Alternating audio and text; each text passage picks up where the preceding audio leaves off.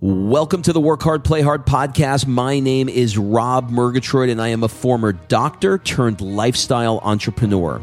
Each week, I interview some of the best minds on the planet on the science of achievement and the art of fulfillment. Today's episode is a mini-sode that we call Fried Date with the Wife. In these mini-sodes, my wife Kim and I deconstruct the strategies that we've developed over the last decade to not only grow personally, but to turn our struggles into lessons and create fulfillment in all areas of our lives. Excuses are over. It's time to live. Let's dig into today's topic.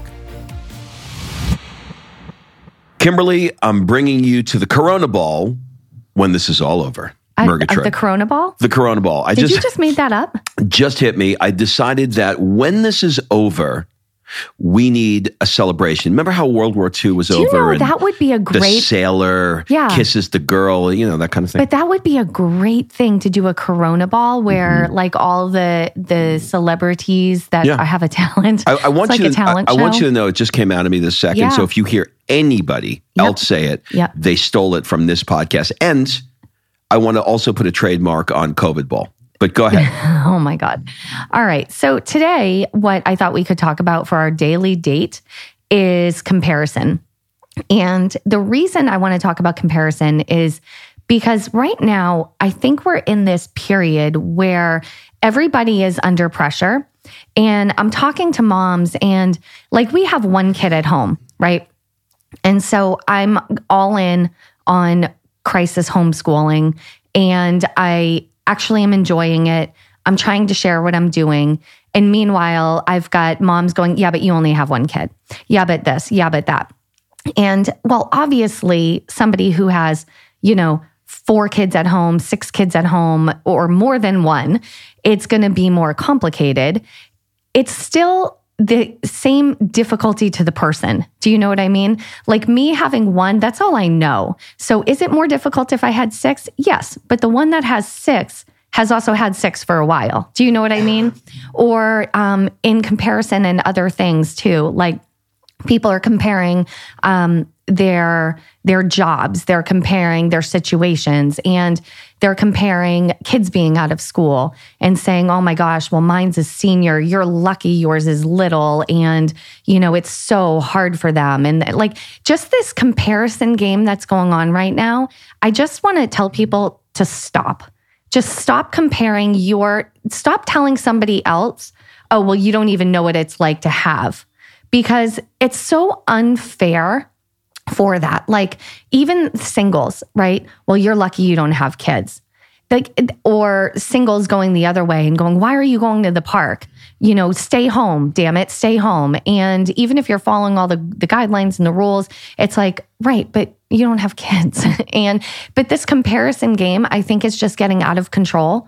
And people are starting to feel really guilty about sharing any of their good times with their kids, their bad times with their kids. Like I have friends with like one kid that are afraid to tell the friends with multiple kids that they had a stressful day because the one with the multiple kids is going to be like, you don't even know what it's like.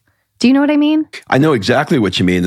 I'm thinking through lots of different situations here. I think there are people who are doing it themselves right now, and they're like, oh, that's me. I definitely, because I did it yesterday.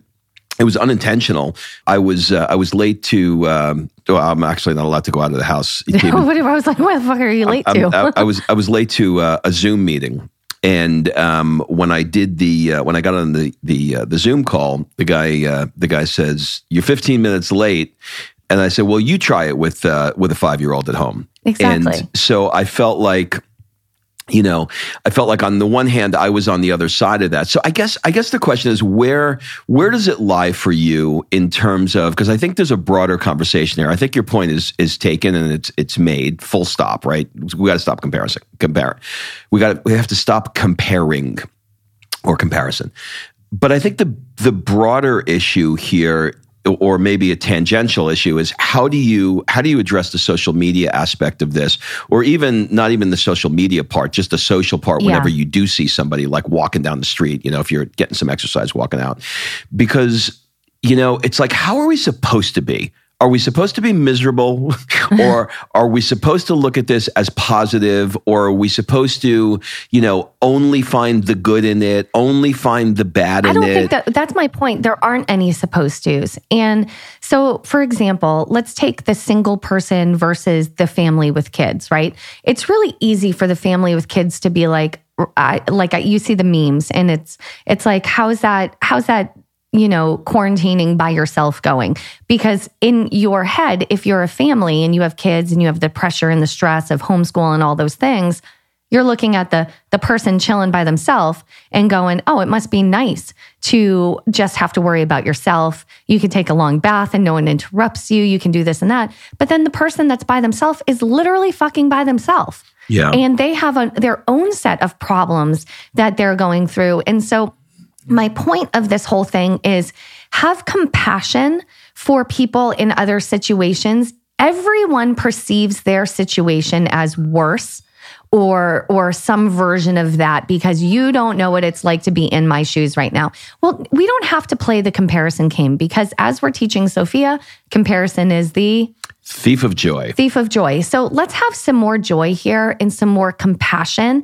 And if you're a mom with 17 kids and the mom with one kid is struggling, instead of saying, yeah, try 17, why don't you try giving that mom with one some tips of how to survive? I'm trying to think of, you're using a lot of examples because you happen to be a woman. You're using a lot of examples towards women, but I'm wondering from a male standpoint, how are we doing this as men? Like, how are men behaving the same way that women are right now on social? I think you just nailed it with, well, you try doing it with a 5-year-old, like being late to a Zoom meeting or something like that. You could have said, you know what, quarantine life is hard for me right now without comparing it to their life. Yeah. Because you're assuming that they have nothing going on in their day and that they have, all of this extra time, which whether that's true or not doesn't matter because they might be going through other issues that you don't know about because you're not in their shoes. So the whole point is to not compare your situation to someone else's. Like the single people are looking at the people with kids and maybe they would be saying, might be nice to have a kid running around to play with and to distract because there is a lot of having Sophia here that is a great, beautiful distraction. And we're getting so much family time and connection time. And there's so many positive things out of it that someone that's not in that situation could be very envious of, So I think the greater point here is to stop comparing your situation to somebody else's. Have compassion for the other person's situation. And if it's something that you could possibly help them with, then provide some value and provide some compassion towards it because that's the social part of this, the connection we all need. That is what's going to make this stronger. I love it. All right, there you go. Have compassion. Stop freaking comparing yourself to everybody else. We're all in this together. We all have our own unique set of circumstances, and to us, it all feels real. That's it, everybody. Have a great day, and we'll see you tomorrow. I'm used to saying next week. See you tomorrow. All right, thanks for listening. If you love this episode and you know someone that needs some help in either stepping up their work hard game or their play hard game, it would mean the world to me if you shared this podcast with them to help me get this movement out there. So if you like what you heard, head on over to iTunes, take 30 seconds and leave me a 5-star review, and I will be forever grateful. So until the next episode, excuses are over. It's time to live.